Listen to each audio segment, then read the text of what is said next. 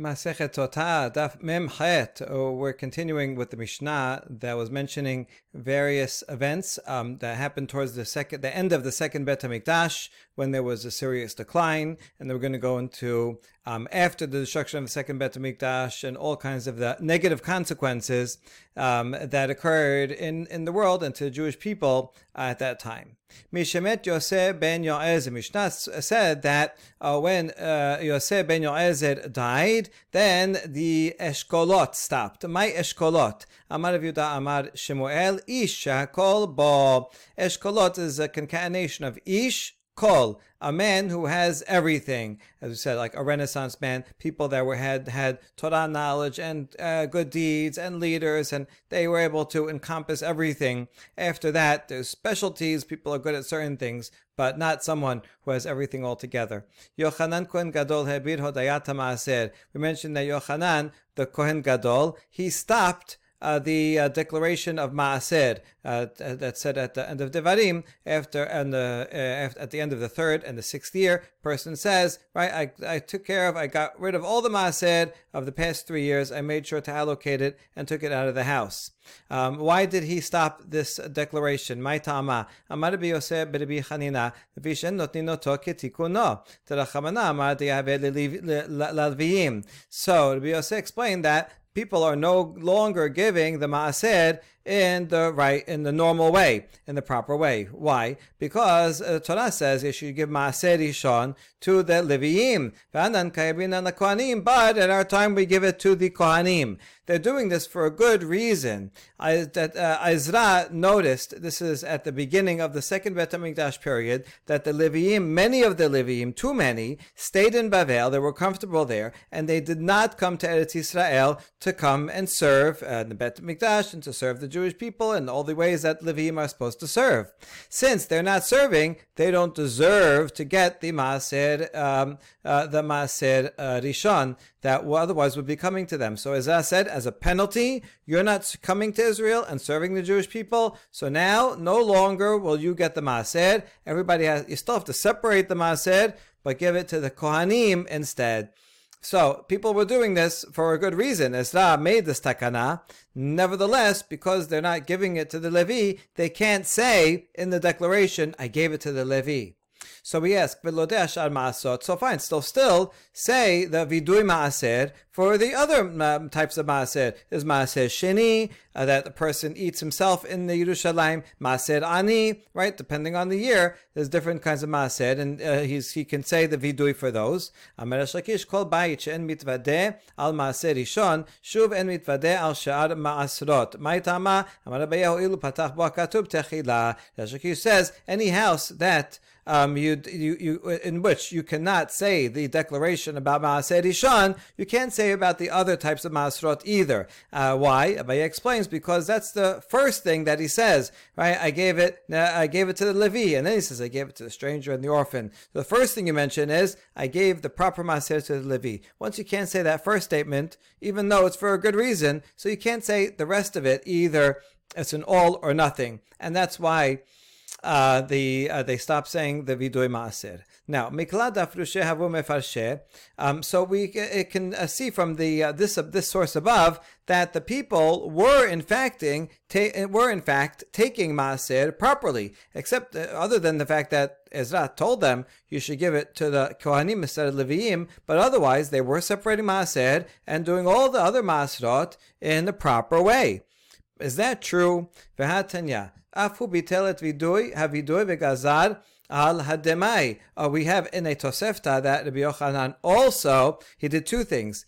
Not only did he cancel the vidui maaser, he also made another gezerah regarding demai, that if you acquire produce from an amaaretz as opposed to a chaver. Chaverim are part of a group that they commit themselves, they're very careful in Tirumot Maasrot. But a regular Amaretz, most of them, they do Tirumah, because that's very stringent, but some of them take Maaser, some of them don't. And therefore, since people are lax about it, the Amaretz, he made a gezerah that everybody, if you acquire produce from an Amaretz, you have to consider it demai, meaning da'amai, we're not sure the status of it, and you should be, out of stringency, take teruma and maaser also.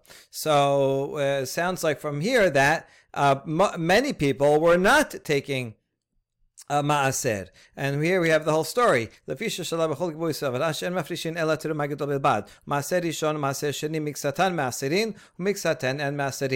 a survey in all the borders of Israel, and he found that people are taking teruma gedolah. That's the first 2% that you give to a kohen.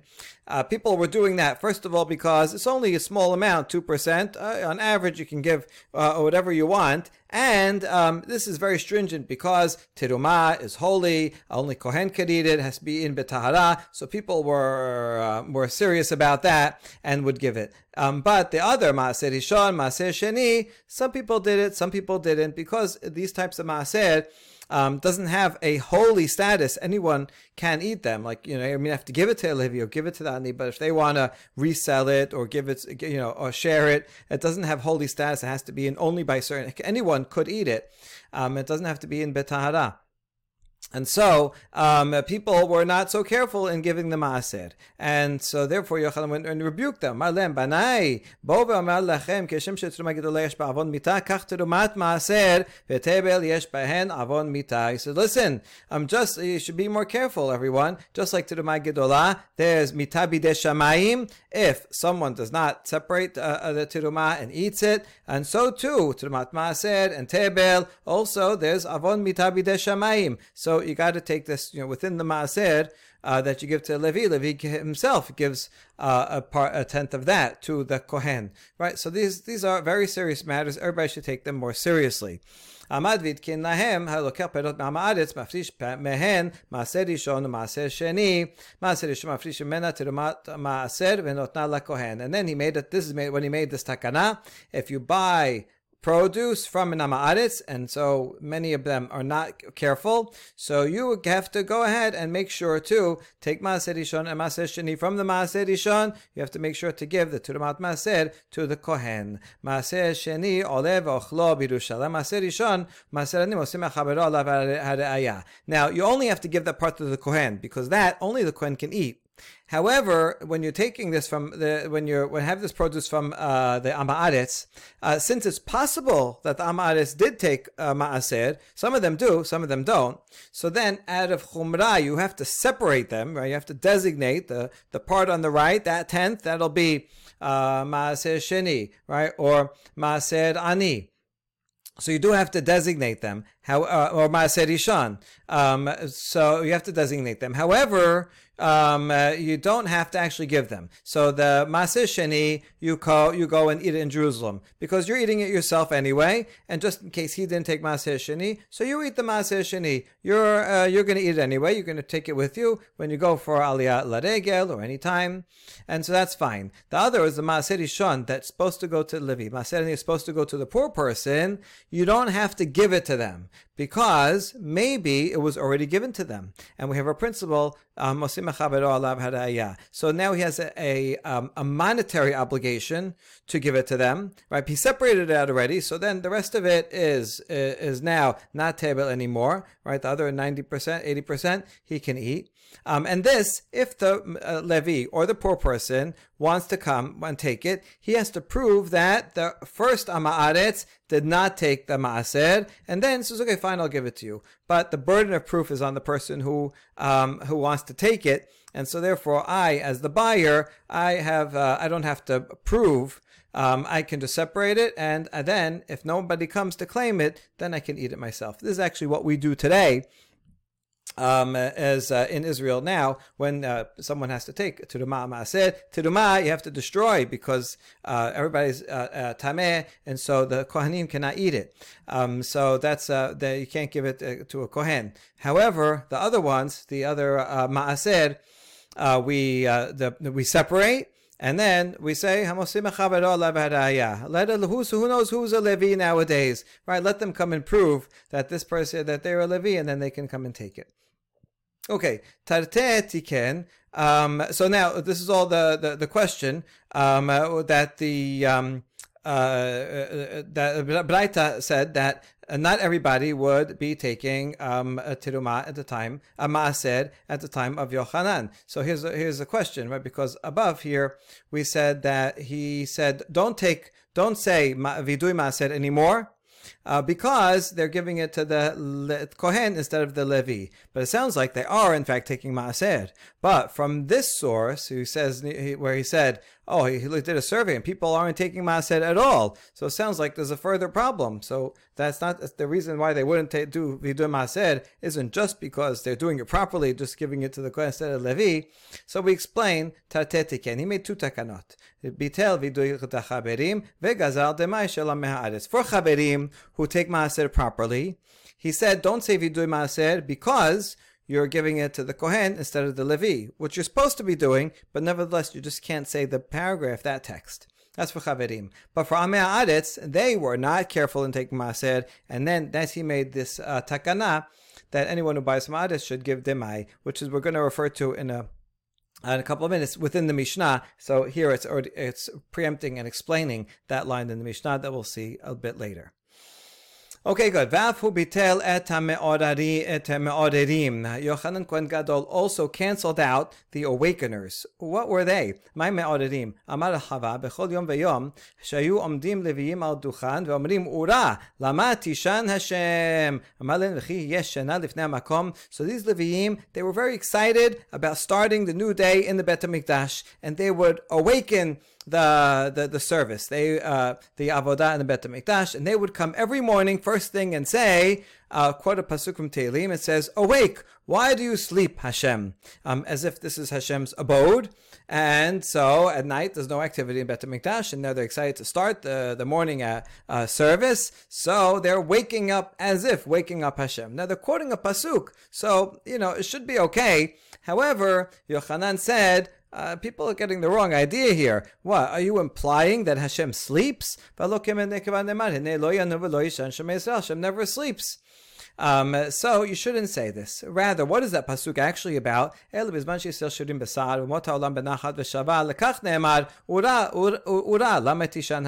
Rather, when there is a time when Israel is suffering and other nations are peaceful and they are persecuting Israel, then you look around at the world and you say, there's imbalance. What's going on here? Hashem's chosen nation is downtrodden like this. Why should that be? Hashem, why are you sleeping? So it's an expression of extreme prayer coming out of pain and anguish at a difficult time. In that context, it's appropriate to use that kind of strong language to say, as if Hashem is sleeping, because we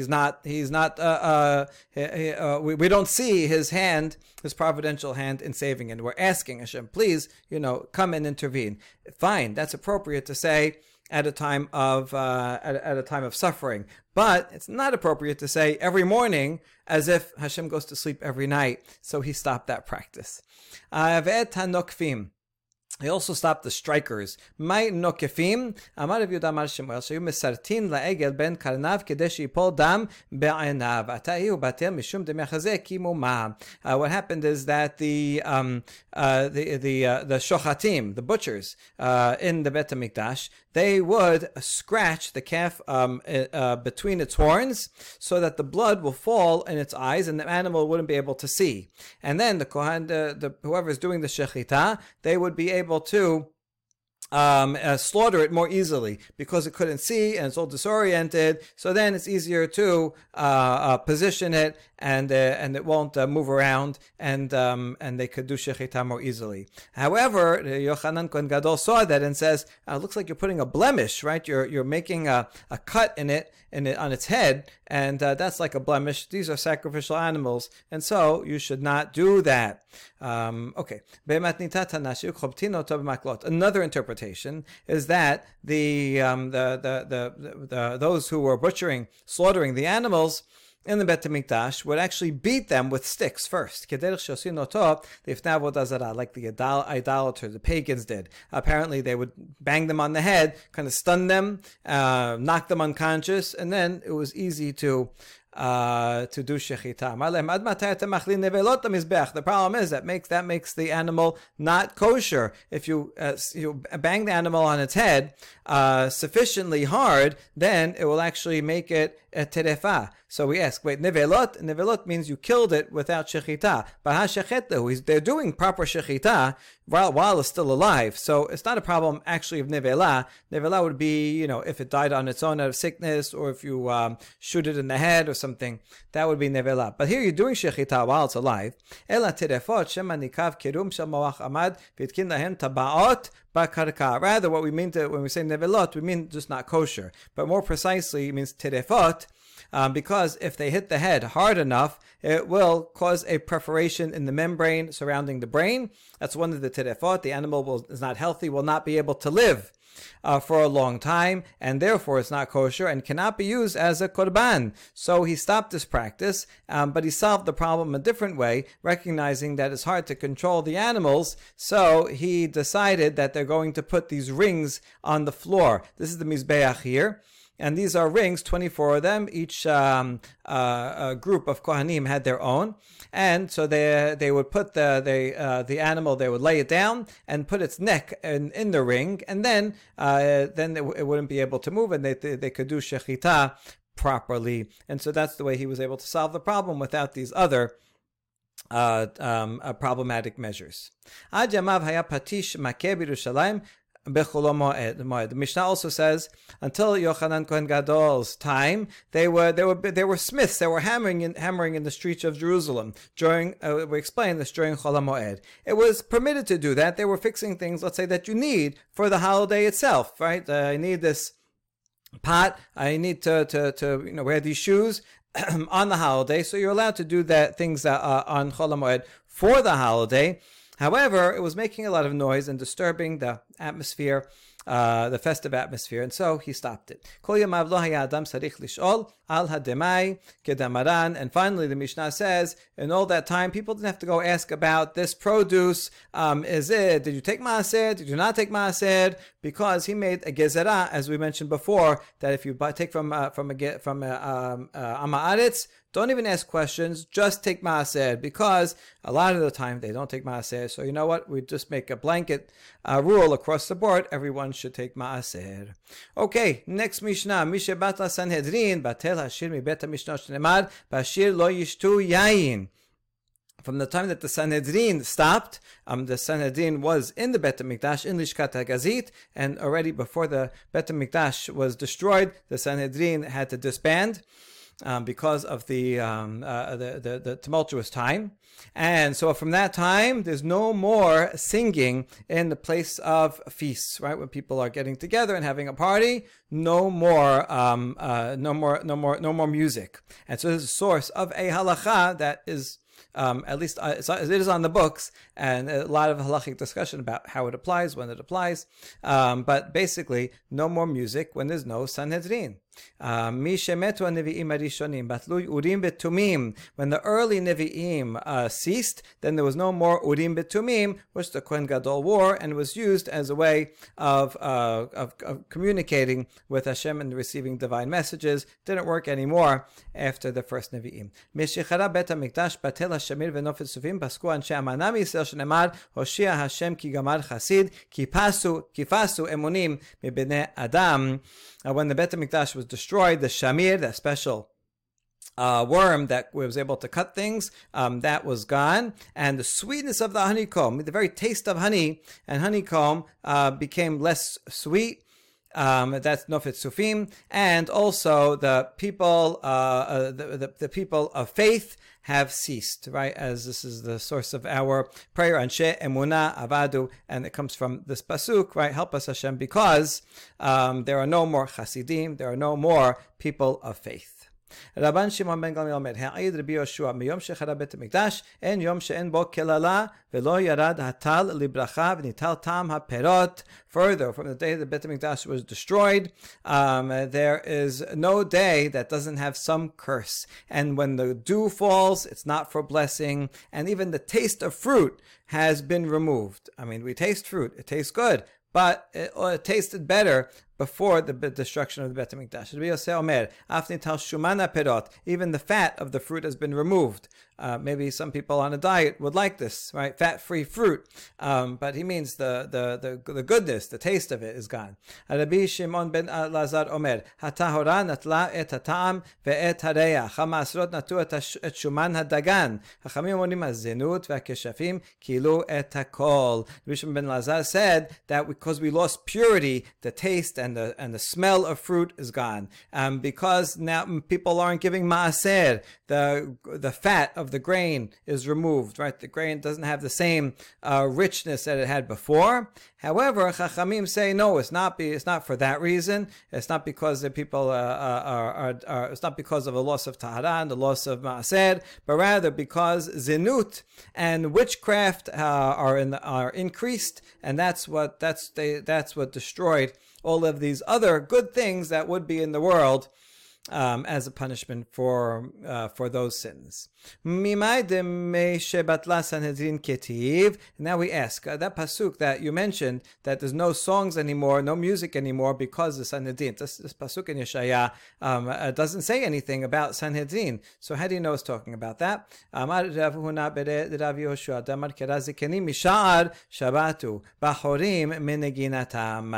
Pasuk says that the elders have ceased from the gates. The elders would sit at the gates. This is talking about the judges. And I mean, they also sat in the Bet HaMikdash, but also there was a Bet Din that sat at the gate when people would come and go, and they would sit there be there ready for judgment. And then it continues and says that the young men stopped their music. So you see, it is talking about judges. And therefore, it's talking about the Sanhedrin as well. That once there's no Sanhedrin, there's no more singing. Amarav udana de sham'a zimra te'aker. An ear that hears song should be uprooted.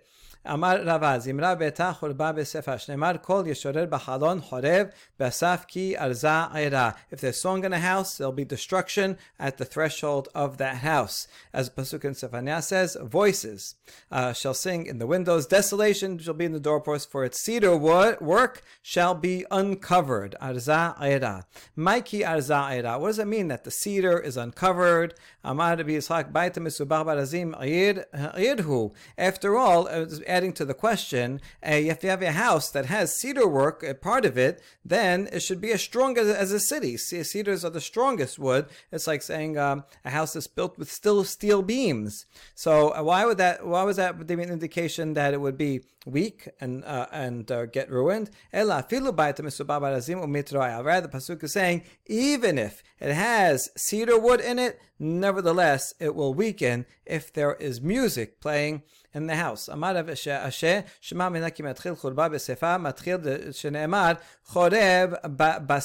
it says that the destruction will happen from the saf, the saf meaning the doorpost or the threshold, the entrance, we see that when a house starts to deteriorate, it starts from the entrance. And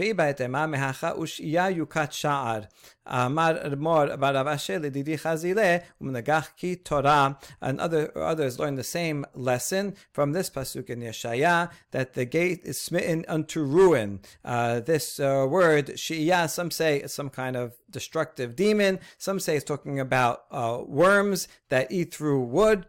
So either way, this is something that will attack the entrance, the doorposts. And Mor Bar Avashe says, I saw it, and it was like an ox goring. That's how much destruction it did. To the entrance. Okay,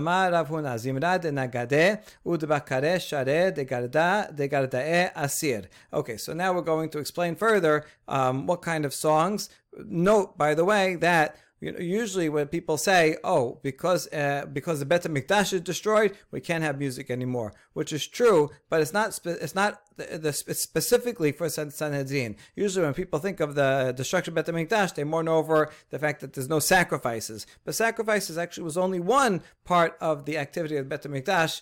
Perhaps even more important was the activity of the Sanhedrin, the legal Supreme Court, teaching Torah, adjudicating cases, keeping the justice in the nation, right? This is what is actually the focus here. That's precisely because no Sanhedrin. That's such a sad thing that we cannot listen to music anymore. Okay, Rav Huna, however, gives an out that in some cases is permitted.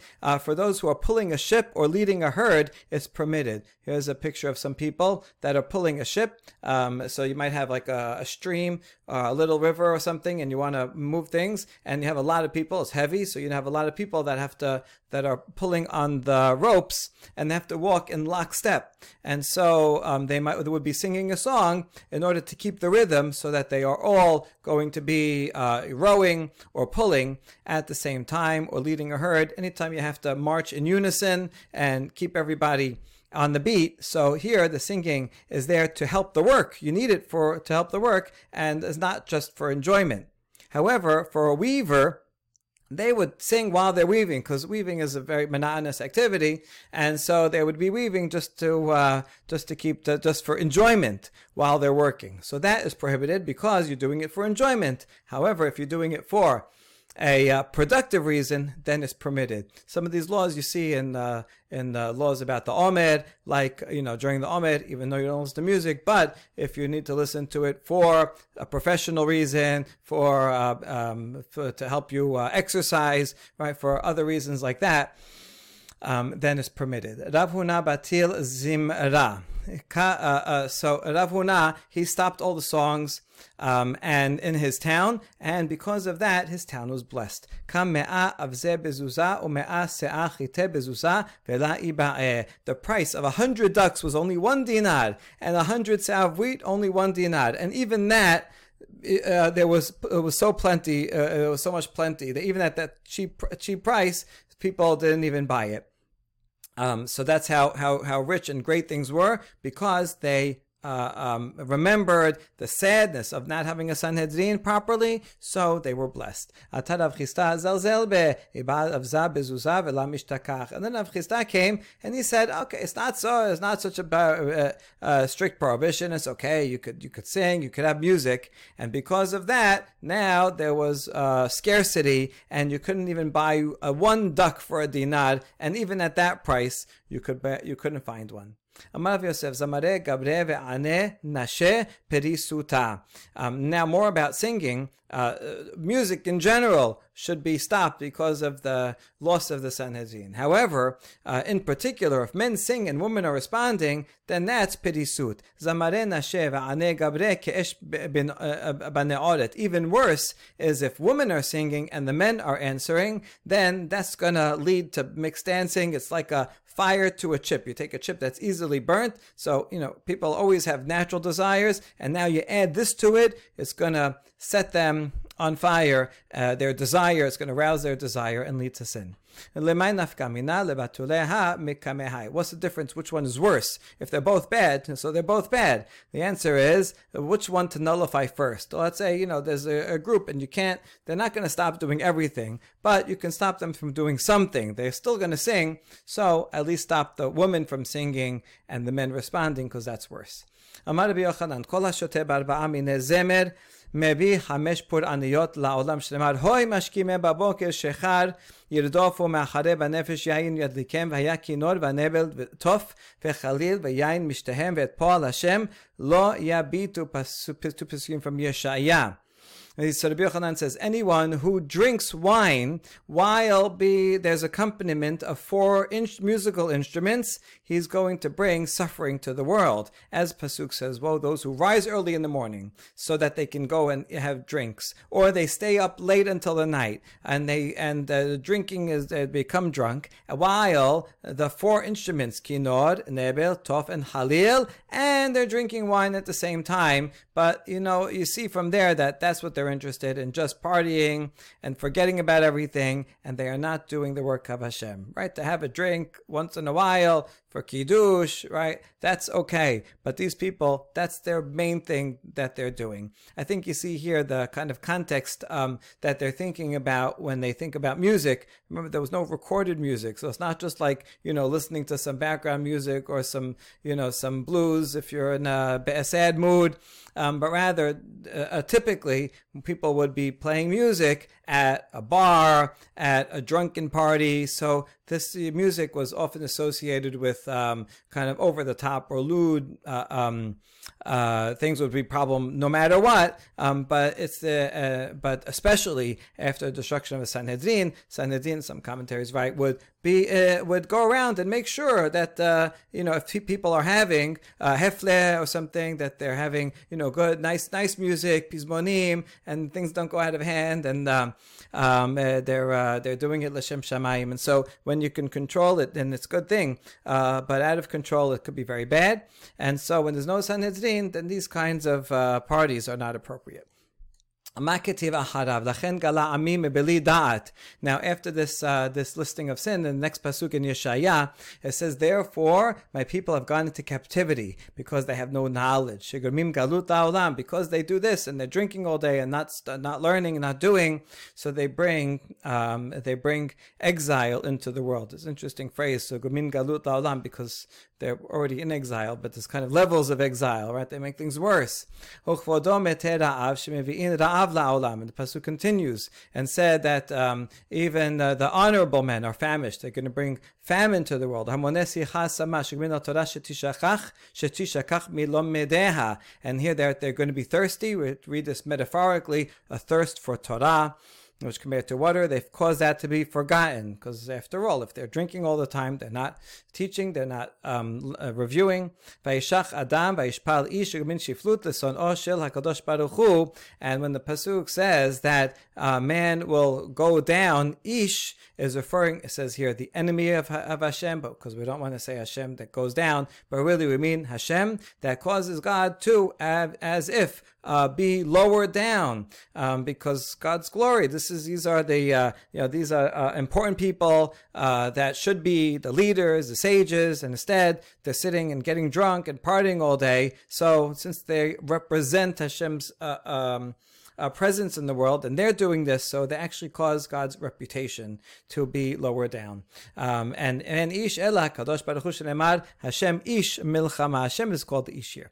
Ve'nei gevohim and those that should be exalted, low down. This is the people of Israel that should be a light unto the nations, doing good things, and instead their leaders are just in drunken parties, and so this is going to bring the whole nation to be low down. Makativa harav, and let's continue with the next pasuk. Lachen hirchiba sheol nafsha upara piha libati chok v'yarad hadara v'hamona ushona v'halez ba.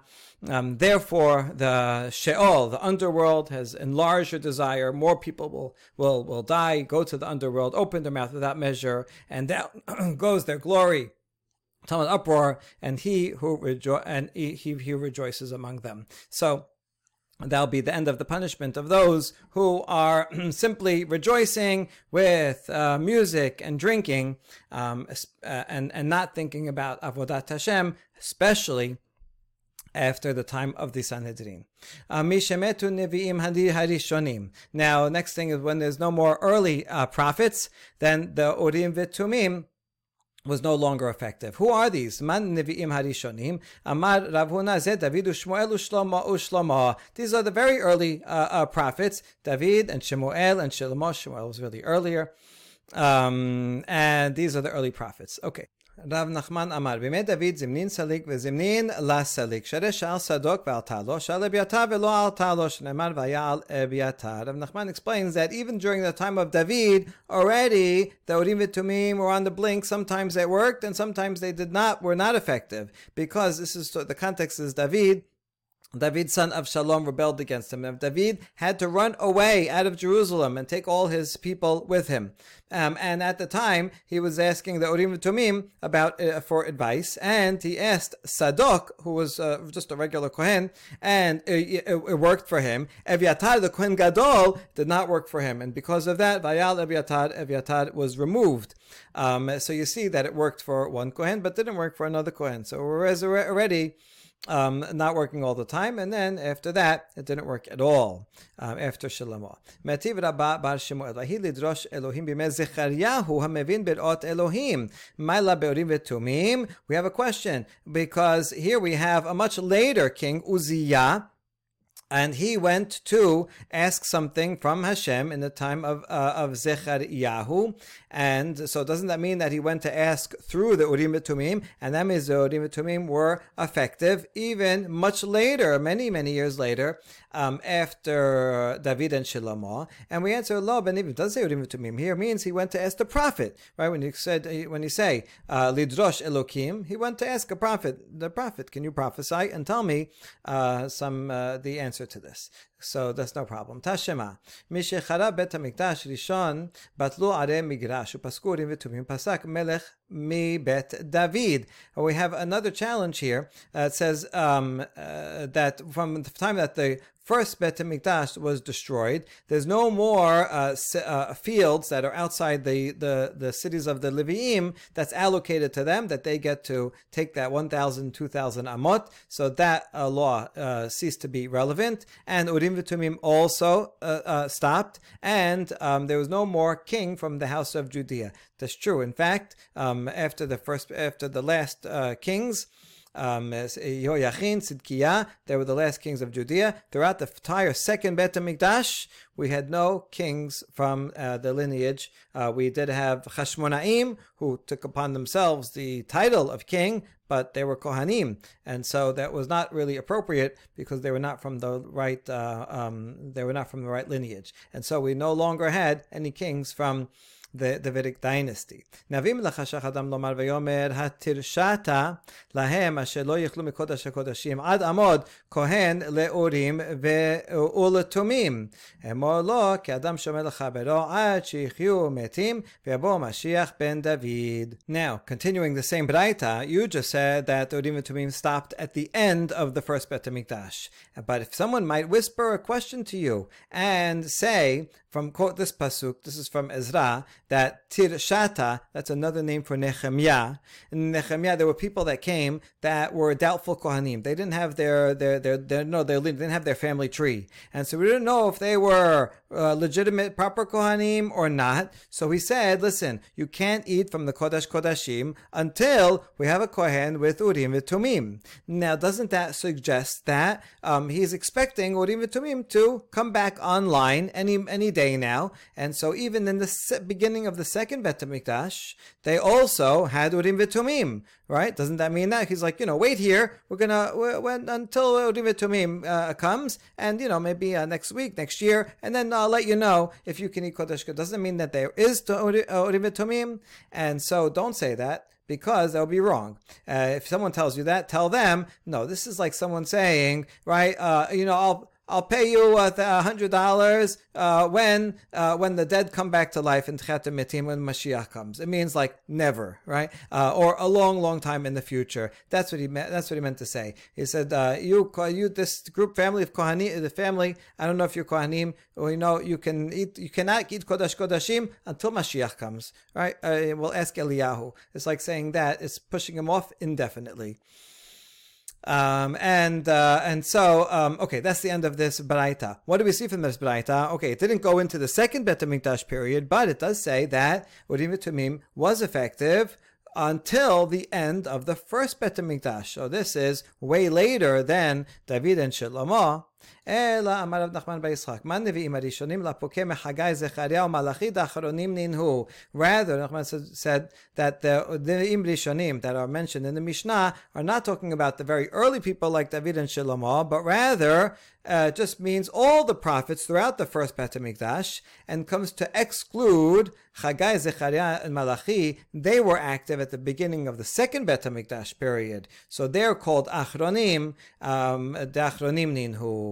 דתנו רבנן משמתו חגי זכריה ומלאכי נסתלקה רוח הקודש בישראל ואף על פי כן היו משתמשים בבת קול. As the Braita says, when these last three Nevi'im died, that's it. There was no more Ruach HaKodesh in Israel prophecy at that level stopped.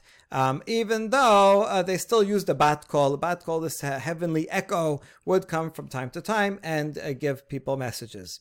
But so that's why they are called achronim, because they are the end of prophecy. And but the urim v'tumim were in fact in use throughout the first Bet HaMikdash. That will give some examples of a bat kol. One time, the sages were reclining, having a nice meal together in the upper story of Guriya, who was a rich person, and he hosted all the sages in Yericho. He had some palace there. Nitana lehen bat kol min hashamayim v'amra yesh bachem adam echad sheraut shetishre shechina alav ela shen doro ra'ui lekach. The bat kol came and says, among you there's one person that is worthy to have shechina upon him, but it's the generation that is not worthy for it. Sometimes there is a person that's worthy, but the context, right? He needs a generation that's worthy to receive him and to hear him out. Everybody knew who the bat kol was talking about. It was Hillel the elder. When he died, everybody eulogized him, saying, right, alas for the pious one, alas for the humble one. He was a student of Ezra. He knew Torah like as pristine as from the time of Ezra. ושוב פעם אחרת היו מסובין בעלייה ביבנה. וניתנה להם בת קול מן השמיים ואמרה להן, יש בכם אדם אחד שלא תשרה שכינה עליו, אלא שאין דורו זכאין לכך. Similarly, in the later generation, the sages were reclining in the upper story in Yavne.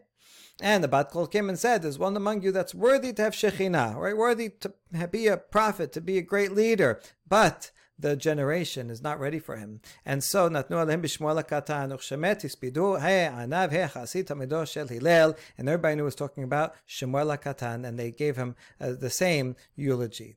But they said, right, alas, a humble one, a pious one, the student of Hillel, right, because he was just like that, Hillel Hazaken. V'af hu amar bishat mitato. Shmuel hakatan himself said, at the time that he died, he had a little bit of prophecy. Shimon v'Ishmael leharba, v'chabro hi liktala, ushad ama lebiza, v'akan sagi'in atidin lemete al ama. So he died around the destruction of the Bet HaMikdash, second Bet HaMikdash in 70. And he's predicting that Shimon, that's Rabban Shimon ben Gamliel, and Rabbi Ishmael ben Elisha, the Kohen Gadol, are going to be killed by the sword. And their colleagues are going to be also killed. And the rest of the people for plunder and great troubles are going to happen. So he says, before the war with the Romans, he sees, I see bad things happening. So he is saved from having seen all that by dying before. ואף על רבי יהודה בן בבא ביקשו לומר החסיד הענב אלא שטרפה שעה שאין מספידין על הרוגי מלכות. And there's another person that was worthy at that level, and that was Yehuda ben Baba. And when he died, they wanted to eulogize him with the same very special high praise that they only did for certain people that were worthy for Shekhinah. And they wanted to say Hechasid He'anav, but the time would not allow for it, because they would not give eulogies to those killed by the Romans. He was one of the martyrs that was killed during the Bar Kokhba revolt. And they would not eulogize him because the Romans would see, oh, you're eulogizing him, you must be rebels also. And so if anyone did that, they would go and attack those eulogizers as being a part of the group. And so they were not able to eulogize him in public because of that terrible persecution. But he was worthy of that praise. Now back to the Mishnah that says when there's no Bet HaMikdash, there was no more of this special shamir snail that was able to cut through things. Shamir shebo bana shelomot Bet HaMikdash lemar v'abayit behibanoto eben shelema masa nibna hadivrim kichtavan dibre Rabbi Yehuda. This is the shamir that King Shlomo used when he wanted to build a Bet HaMikdash, because it says there the house. Now it says Habayit. It's not clear, is it the palace, his own personal palace, or the Bet HaMikdash? We'll see that in a minute. While it was being built, it was built with whole stones from the quarry. And so the Yehuda says we should take this literally, that he took whole stones. Well, how did he cut? The stones have to fit nicely. So what does that mean? That he had these nice stones without cutting them? Because he didn't cut them with a metal, he cut it with the shamir. Okay, it doesn't say anything about the shamir in the Pesukim. This is all from the Midrash. אמר לו רבי נחמיה, וכי אפשר לומר כן, והלא כבר נאמר, כל אלה אבנים יקרות וגומר, מגוררות במגירה. Hold on, Rabbi Nehemiah says. It says in the Pesukim in Nehemiah that these were costly stones and they were sawed with saws. It says that they did use metal saws to cut the stones. Why are you saying that it was the shamir? So how is Rabbi Nehemiah going to explain that first pasuk that said they didn't hear the sound of anything being cut? Shehaya matkin mibachus umachnis mibifnim. It means that they cut them with metal outside, far away, and then they brought the stones when they were done. So that way, on site at the Beit HaMikdash, they didn't have to hear the terrible noise of construction. All the neighbors would complain. No neighbors, but the point is it would be disrespectful to have all that noise. Rather, they did all the noisy work outside, far away, with metal objects, and then they would carry those huge stones and put them in place. And that was a more respectful way to build it. So now we have a machloket. Rabbi Yehuda says King Shlomo used the shamir to build the Beit HaMikdash. Rabbi Nehemiah says no, he used metal to cut the stones. He just did it far for the Beit HaMikdash. So Amar Rabbi Nidin divrei Rabbi Yehuda be'avnei Mikdash, divrei Nehemiah be'avnei Beito. Rabbi says I can reconcile these two opinions that they're not disagreeing. And Rabbi Yehuda, that it says he used the shamir, I think that is referring to the Beit HaMikdash. Whereas where Rabbi Nehemiah, he was talking about when King Shlomo built his own palace. First, the shamir is a special thing that is used only for the Beit HaMikdash to cut the stones there. It's very, very special. But for his own palace, that also he wanted it to be done without bothering anybody in the neighborhood and doing it in a high-class way. And so that's why he had everything cut before prefab and then brought on site. According to the Rabbi Nehemiah, who says all those Pesukim, both for Shlomo's house and for the Beit HaMikdash, they're all talking about stones that were cut with metal. Even the Beit HaMikdash stones were cut with metal, but there was no sound heard there because they cut them outside. So according to Rabbi Nehemiah, there was no need for any shamir to cut stones. So he asked Rabbi Nehemiah, don't you have a tradition about the shamir also? What did they use the shamir for, if not for cutting stones? The answer is rather,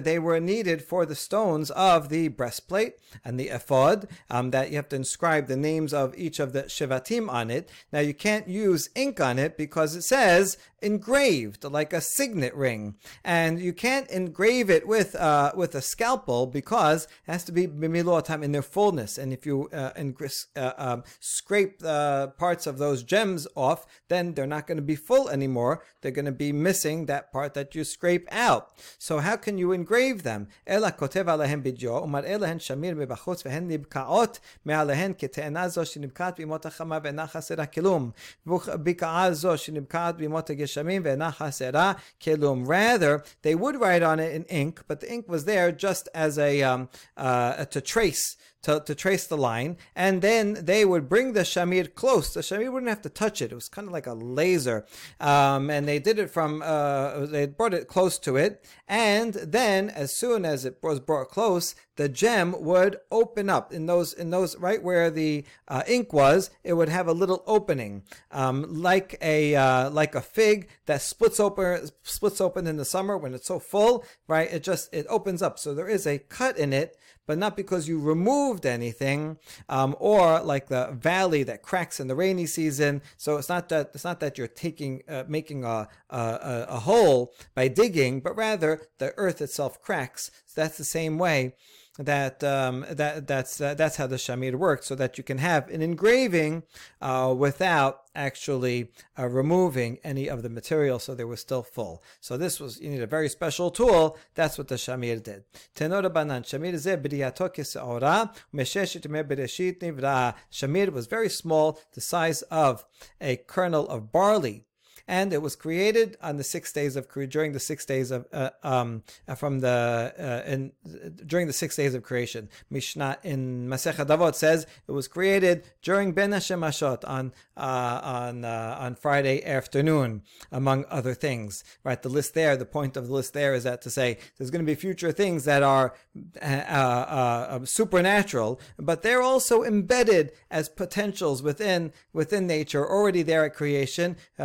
And so, but just waiting for their need to come about, but they're already actually part and embedded within the creation at the time of within nature at the time of creation.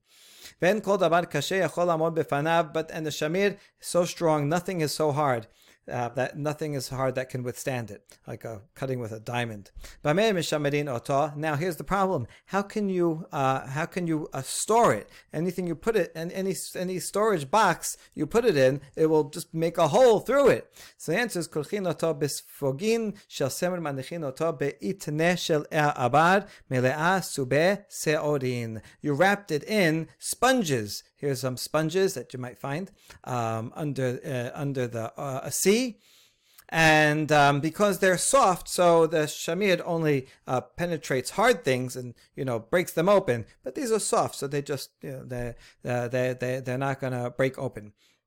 So you wrap it in sponges of wool, and that you put in a vessel of lead, which is kind of strong, so that combination full of barley bran, which is also soft. So this combination of stuffing and something hard on the outside, that keeps it safe. Amar Rabbi Ameh. משחרב המקדש ראשון בטלה שירה פרנדה וזכוכית לבנה. So more things that we lost because of the destruction of the first Bet HaMikdash are shiny silk and white glass. Tanya Mehachi, another braita that supports it. Mishcharab Mikdash Rishon Batla Shira Parneda Uschit Labana. Same two things plus Rechev Barzel, also iron chariots, nice, beautiful iron chariots. V'yeshomrim Af Yayin Karush Haba Misenir Hadomek Igole Debela. Also, this kind of wine pudding that they used to have in Senir was very delicious, and that we don't have anymore. It was kind of like round fig cakes. Venofet Sufim, also we lost the sweetness of honeycomb with the destruction of the Bet HaMikdash. May nofet sufim amar Rav Sotah shesafa al gabe nafa v'domar le'isa shenilosha bidbash ve'shemen. What is this nofet sufim? It's fine flour that goes to the top of a sieve, and it tastes like dough kneaded with honey and oil. Sounds delicious. Ve'levi amar shete kikarot hanidbakot betanu v'tofchot be'obaot ad shemagiot zo lazo. Levi said the nofet sufim is 2 loaves that puff up in the oven and stick together, and it's just so puffy and delicious bread. ורבי יהושע בן לוי אמר, זה דבש הבא מן הסיפייה. מה משמע? Rabbi Yoshua says it's honey that comes from these elevated areas like Sofim, like Kara Sofim, these high mountain tops. And where do you see that it means that? He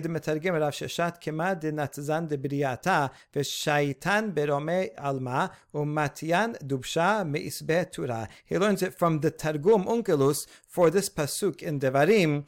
That says Emori that live in the mountain, they came to upon you, Bnei Israel, when you tried to illegally go into the land, and they and they chased